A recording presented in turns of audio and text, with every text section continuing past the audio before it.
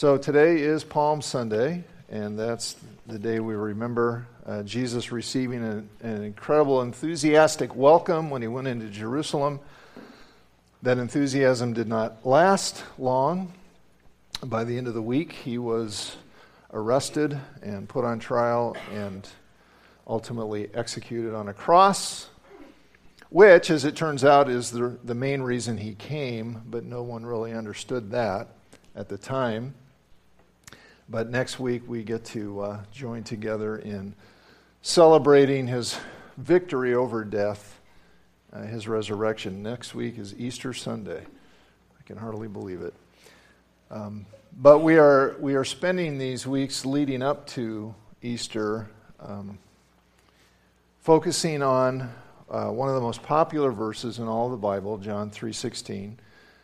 If you are a Christian, if you're a believer in Jesus, you're probably very familiar with this verse. You may even have it memorized. If you don't, I would encourage you to do that, to memorize it, because it's such a compact, concise, simple presentation of our message, the gospel, the good news.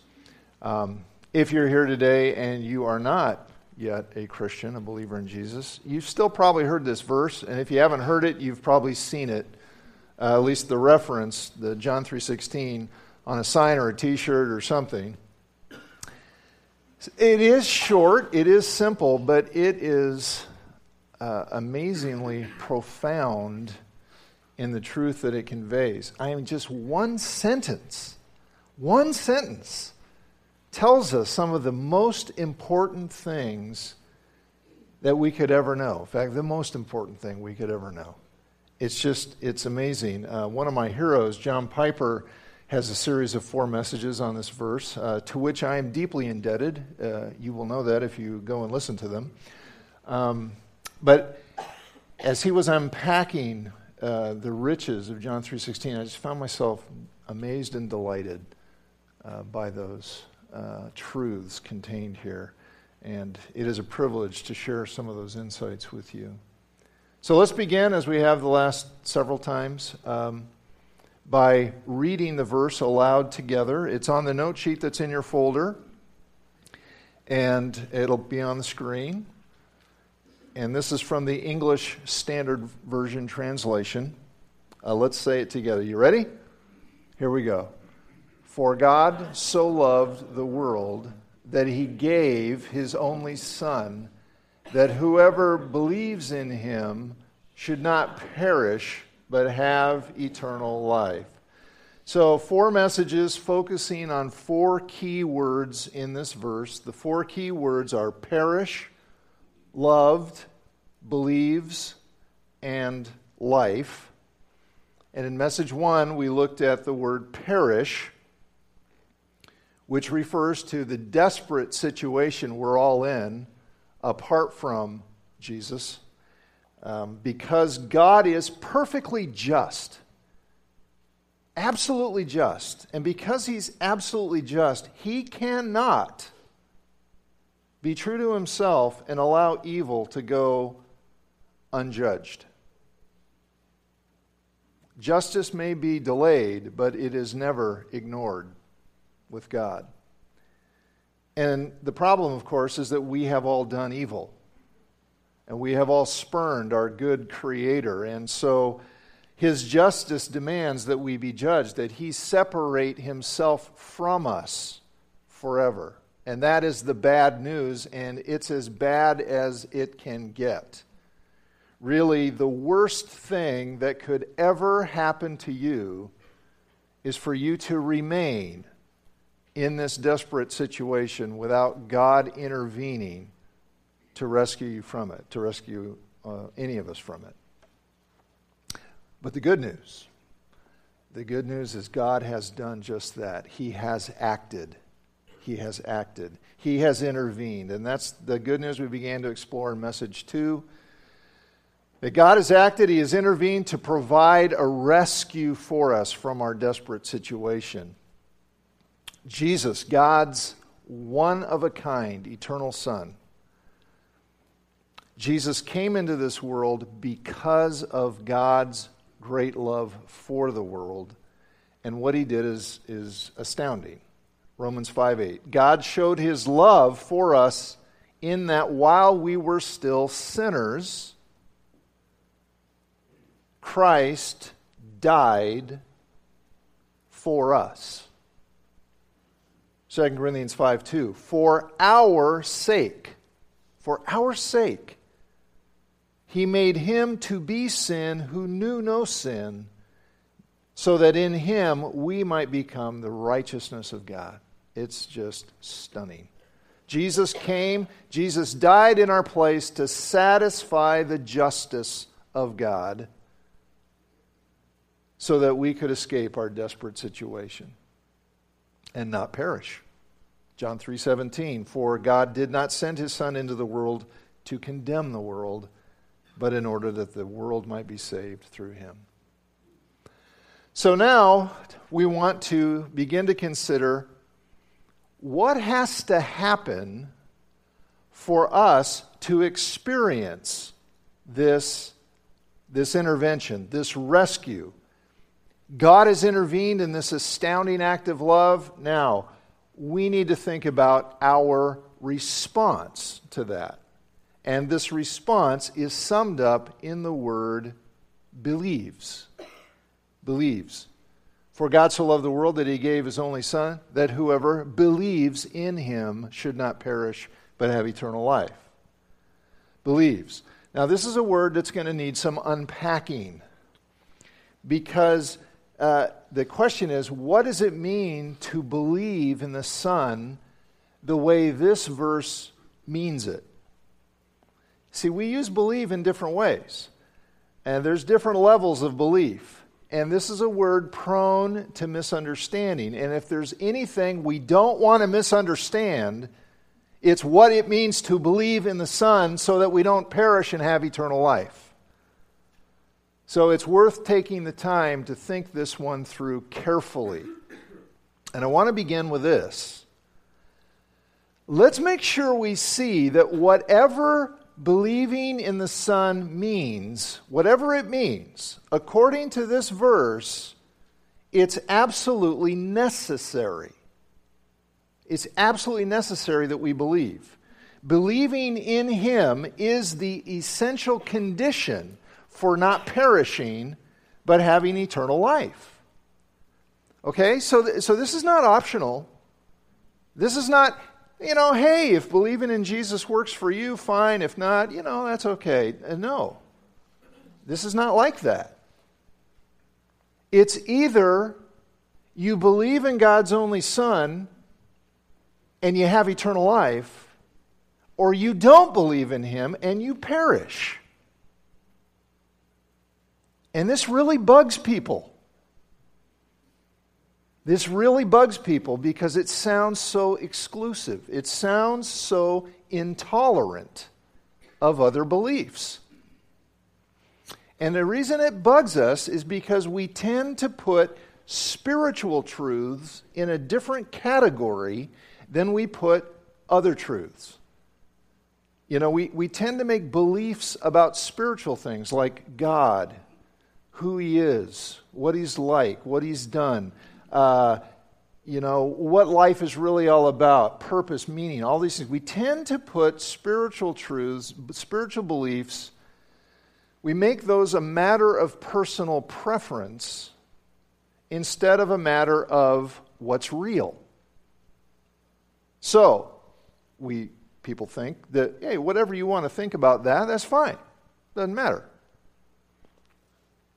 Okay, but we don't think that way about other things. If, for example, you were to go and get on Interstate 5, headed south toward Portland and beyond, and you got on the southbound lanes, if somebody had a different belief about which the southbound lanes and which the northbound lanes are, you would not be okay with that. You would not be okay with someone having a mistaken belief, thinking that they can drive in the same lane you're in and head north while you're heading south. That belief is going to get somebody killed. Some beliefs are simply not a matter of personal preference. They're a matter of life and death. They're a matter of what is actually real. And believing what's real is necessary. Okay, well, John 3:16 says that believing in Jesus is necessary because God is real and his justice is real and perishing is real and God's love is real and Jesus is real and eternal life is real, and the one and only way to escape perishing and have eternal life is to believe in the one and only real Jesus. That's the reason John wrote this whole book. The book of John, the Gospel of John. He says at the end of it, John chapter 20, verses 30 and 31, "Now Jesus did many other signs in the presence of his disciples, which are not written in this book, but these are written, that you may believe that Jesus is the Christ, the Son of God, and that by believing you may have life in his name."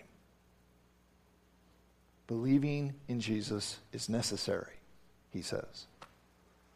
So, what does that mean? What does it mean to believe in Jesus in the way John 3:16 is talking about it? Well, I'm going to give you 3 characteristics of this kind of believing. The first one is it means believing in the Son means affirming his identity. Believing in who he is. Affirming his identity. Okay, the verse says God gave his only Son. That's a statement about who he is. It's a statement about his identity. And it says, whoever believes in him will not perish and have eternal life. So, at the most basic level here, believing in Jesus means affirming his identity, who he is. Or let's put it another way. At a very practical level, believing in him means accepting what the eyewitnesses say about him, about who he is, about what he did. You know, people like John and Peter and Matthew and many others, they claim to have first-hand knowledge of Jesus. And they wrote down what they saw.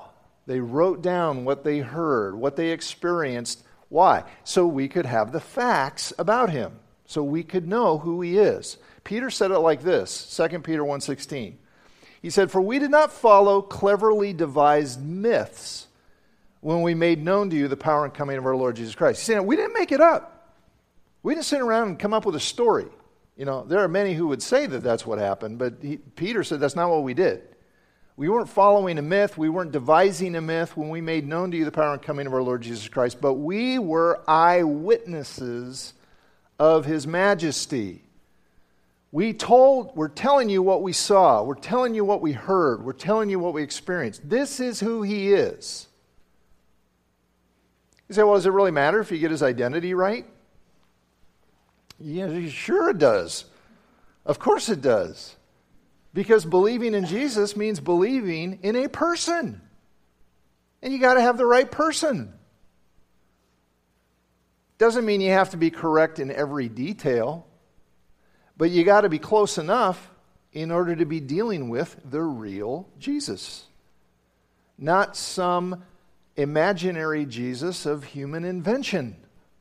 And there are plenty of those. Believing in Jesus means believing in the Jesus of John 3:16.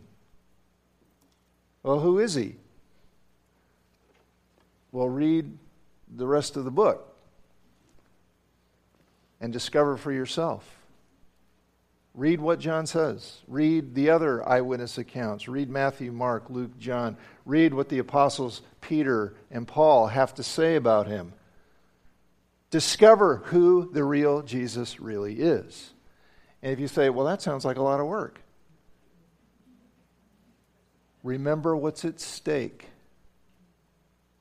perishing or eternal life.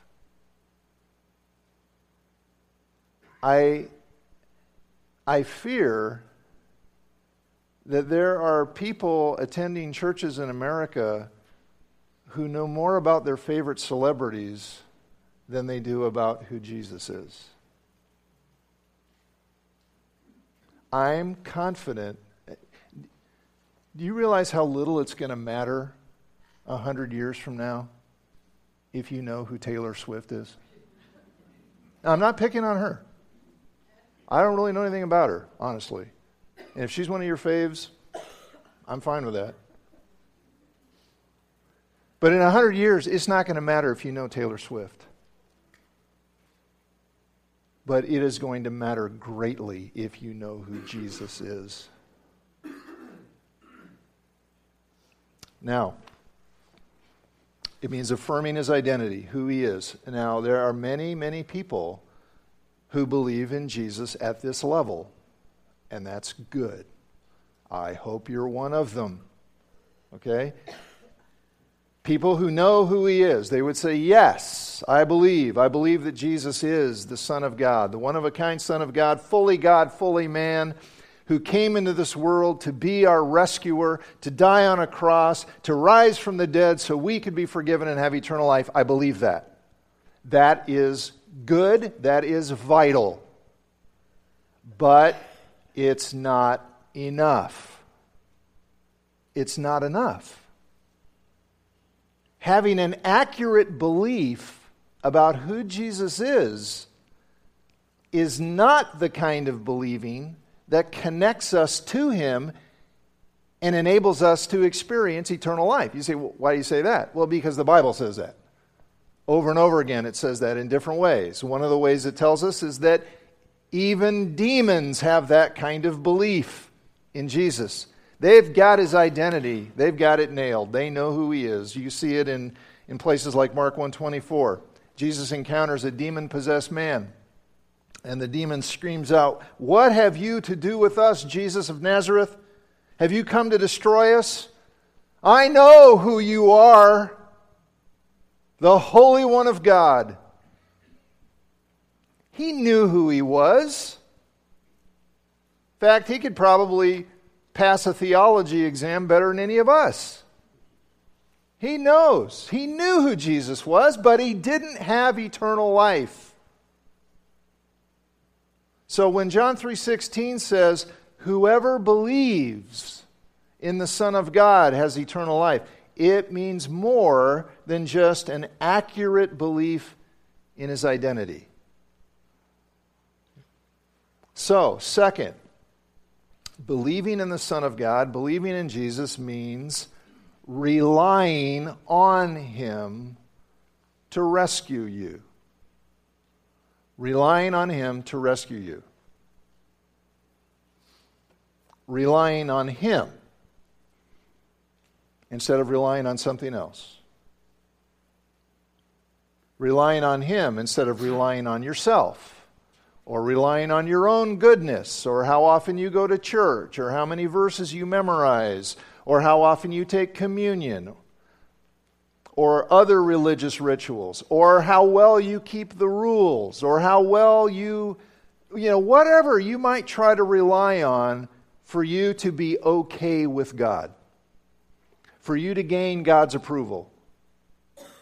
Relying on Jesus instead of relying on yourself or something else. So this is believing in the sense of trusting. Believing in the sense of trusting. It's like when I was playing with one of my sons in the swimming pool down in Southern California where it's sunny and warm and such. And I was playing with one of my sons in the swimming pool. And I'm down in the pool and he's standing on the edge looking at me. And I hold out my arms to him and I say, "Jump and I will catch you." Now, if he believed in me, what would he do? He would jump. He would jump. See, it's jump in the sense of trust. This is not believing. See, this wasn't a matter of believing in my identity. He knew who I was. It's like, you're my dad, whatever. I mean, he's got my identity down. And it wasn't even believing in the sense of believing in my ability that I could catch him, because he knew I could. This was believing in the sense of trusting my promise. I promised. I said, if you jump, I will catch you. Jesus has made us a promise. I will rescue you from perishing. I will give you eternal life if you trust me. Jump, and I will catch you. Rely on me, I will hold you up. Jesus said this in many ways. Many different ways he said this. He said it like this in John 6:35.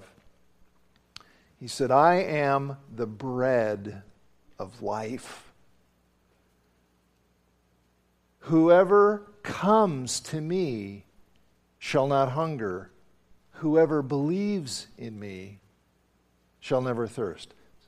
See what he's saying? He's saying that believing in him means coming to him to satisfy your spiritual hunger the way you come to bread to satisfy your physical hunger. Coming to him to satisfy your spiritual thirst the way you come to water to satisfy your physical thirst. Come and rely. Come and trust. Come and partake. Come and receive. It's believing his promise and taking him at his word. Have you believed in Jesus like that?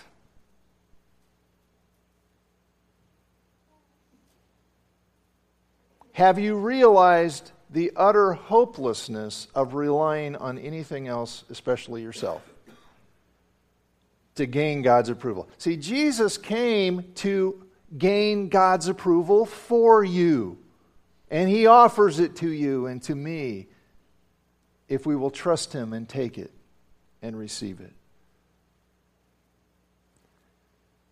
Affirming his identity, relying on him to rescue you.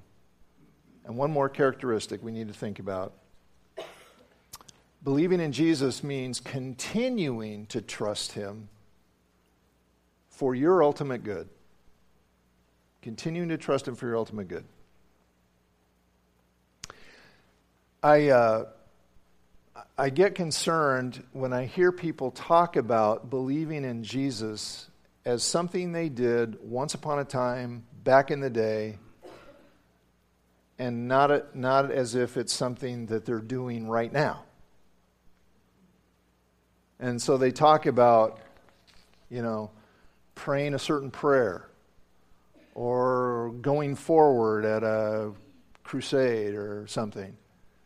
And they talk about it as if believing in Jesus was this one-time event in the past. Now, I want to be clear. I want to be very clear about this. Believing in Jesus starts as an event. It starts as an event. It starts when you do what Jesus said in John 6:35, and you come to him. That's a picture of faith. You come and you put your trust in him. You rely on him to satisfy. You ask him to satisfy your spiritual hunger. You ask him to forgive your sin, to give you eternal life. In John 1:12, yet to all who received him. Receiving him is an event. It's an act. To all who received him, to those who believed, put their trust in his name, he gave the right to become children of God. So believing in him has a beginning. Even if you can't remember when it happened. Because maybe you were a young child or something. The point is that if today you have genuine faith in Jesus, there was a moment when that faith began. There was a beginning. Genuine faith, genuine believing in Jesus has a beginning. But it doesn't have an end. Not if it's real. Not if it's real. Believing in Him keeps on going as you learn more and more to trust Him. And to trust Him not just for the forgiveness of sin, but for the fighting of sin every day. And trusting Him to provide everything that you need, your daily bread, the wisdom you need, the direction for your life, comfort, healing, courage, purpose, meaning. You learn to rely on Him, to trust Him. And we can see that here in a couple of ways. We see it in the tense of the verb, believes. It's in the present tense, which means it's an ongoing, whoever believes in an ongoing, continuing way. And it's also implied in the words eternal life. I mean, if the life Jesus gives is eternal, the least you could say about it is it's ongoing. It keeps going. It's an ongoing thing. Because really, what believes is talking about here in John 3:16, believing in this sense, this is really talking about an ongoing relationship of trust. That's what he's talking about. An ongoing relationship of trust with the God who made you. See, that's what sin separates us from. That's what sin broke. Sin broke that relationship of trust with God.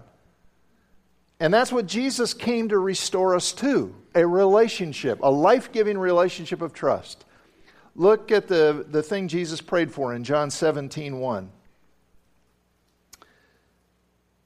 When Jesus had spoken these words, He lifted up His eyes to heaven and He said, Father, the hour has come. He's talking about the hour, His going to the cross. The hour has come. Glorify your Son, that the Son may glorify you, since you have given Him authority over all flesh to give eternal life to all you have given Him. And this is eternal life. Look at this. Jesus is about to define eternal life. What does He say? And this is eternal life, that they know you and Jesus Christ whom you have sent. Look at that. Notice it doesn't say knowing about Him. You know, that's that first thing we talked about, knowing His identity. That's more than that. That they may know you, knowing God relationally. Knowing Him today, knowing Him tomorrow, knowing Him forever.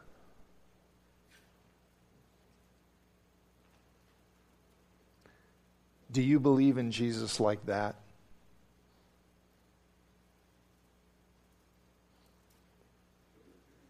It doesn't mean you don't ever struggle with believing.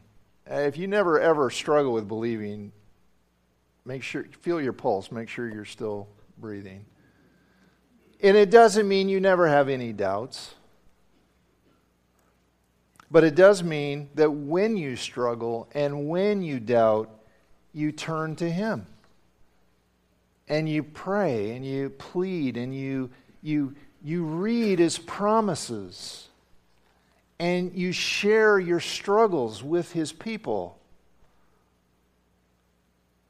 And you make a choice. You make a choice to believe that doing things His way is always in your best interest. Because He died to give you joy.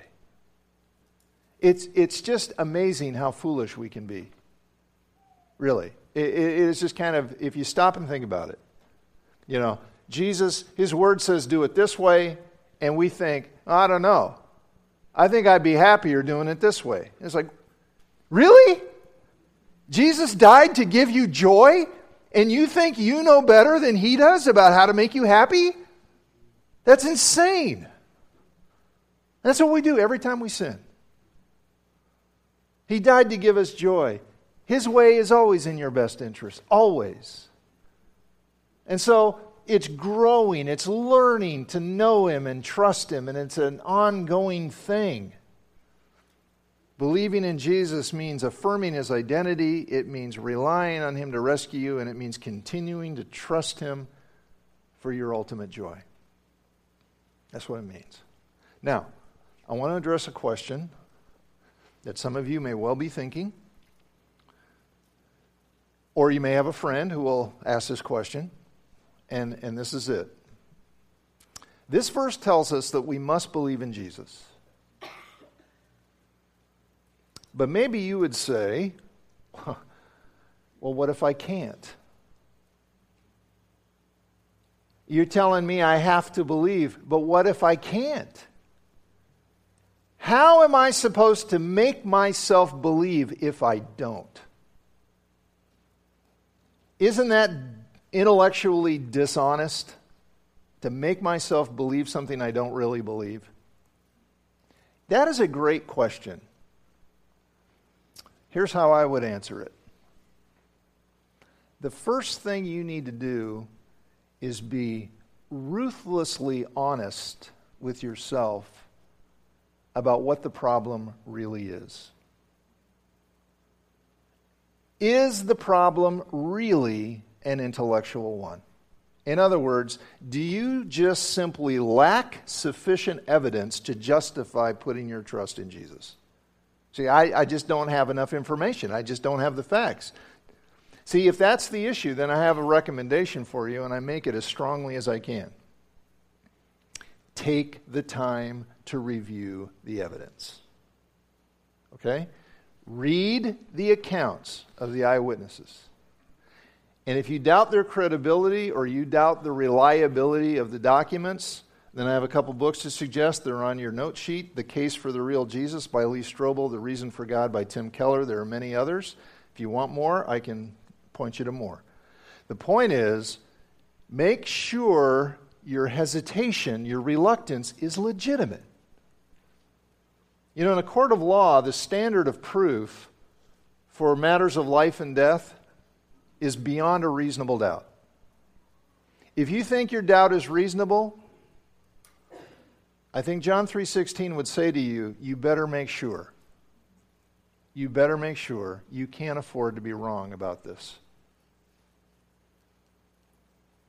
And understand that some of the smartest, most intellectually rigorous people that have ever walked this planet have asked the hard questions, have looked at the evidence, and have come out on the side of faith in Jesus.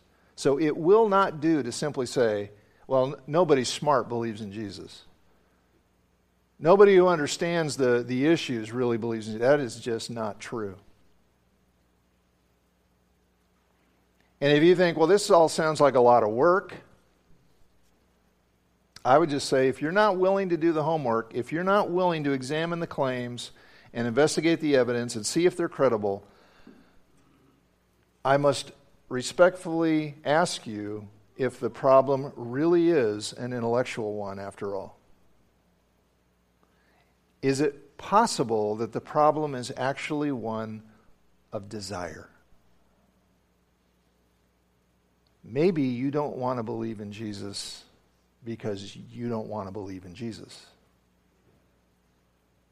Maybe you realize it would change your life and you don't want to change. You like being in charge of you. You like deciding for yourself what's right and what isn't. You like being in charge. And so, or, maybe you're doing some stuff that you're pretty sure Jesus would not approve of and you're not ready to give it up yet. If that's the case, if that's the problem, then I just encourage you to be honest about it.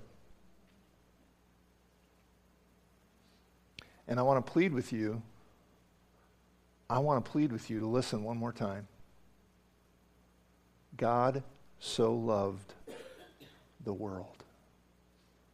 God so loved you that he gave his only Son, that if you believe in him, you will not perish, but have eternal life. The same guy wrote this in 1 John 5:12. Whoever has the Son has life. Whoever does not have the Son of God does not have life. But maybe today, maybe you're ready to believe. Maybe you're ready to trust. Maybe you're ready to jump. And I'm just here to say, go for it. Just go for it. Jump. He will catch you. Will you pray with me? Let's bow our heads.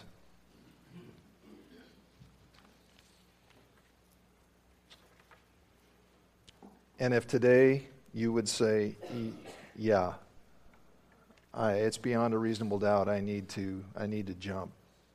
I'm afraid, I'm nervous, but I need to jump. Then just jump. Just tell him. Just tell him. He knows your heart. I'm not even going to give you some specific words to pray, because really the specific words aren't so much the issue. You just say, Jesus, I need you. I want to put my trust in you. I'm asking you as best I know how. Rescue me from perishing and give me eternal life. I want to know you. I want to have eternal life. And you just ask him to. You jump, he'll catch you. So I'm just going to be quiet. And if today you just, you've considered yourself a believer in Jesus, and if some of the things that you've heard this morning are just causing you to question that, just go to him and talk to him about it. Lord, help me believe you the way you want me to believe you. Let's pray.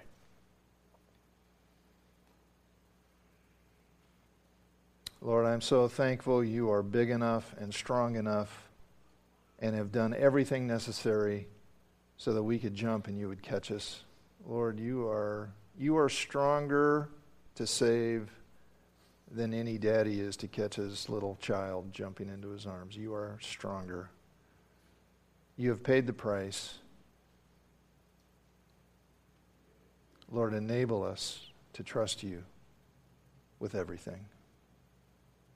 Be glorified, Lord, as we walk through this week, as we remember the price you paid, the death you died, as we think about and anticipate celebrating your resurrection, Lord. Help us do so with joy, with gratitude, with trust.